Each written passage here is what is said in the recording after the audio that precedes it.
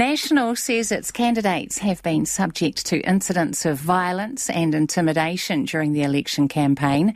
Its campaign chair says one candidate has been forced to move house after a gang threat.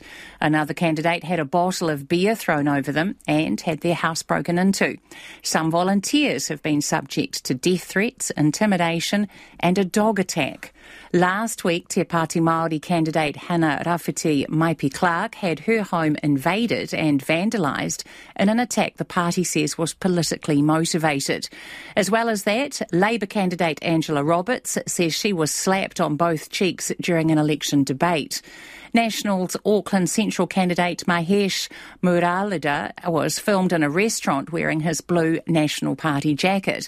The video has now been shared with a gang boss narrating over the top. Mahesh joins us now. Kia ora, Mahesh. Kia ora. Can you tell us about the video?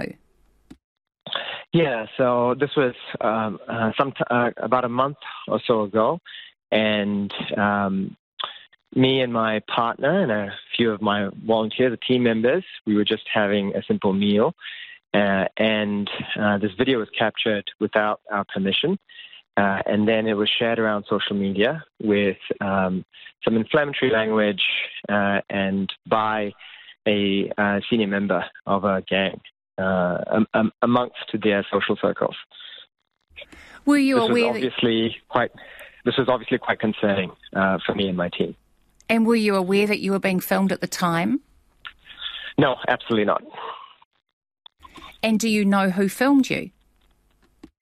No, I don't. But I was made aware that it was a senior member of the Headhunters gang, which obviously brings all sorts of questions to mind, right? And and quite a few incidents have occurred with the National Party candidates where gangs have been intimidating and aggressive, and I can only assume you've made a strong position that gangs need to be pushed back on.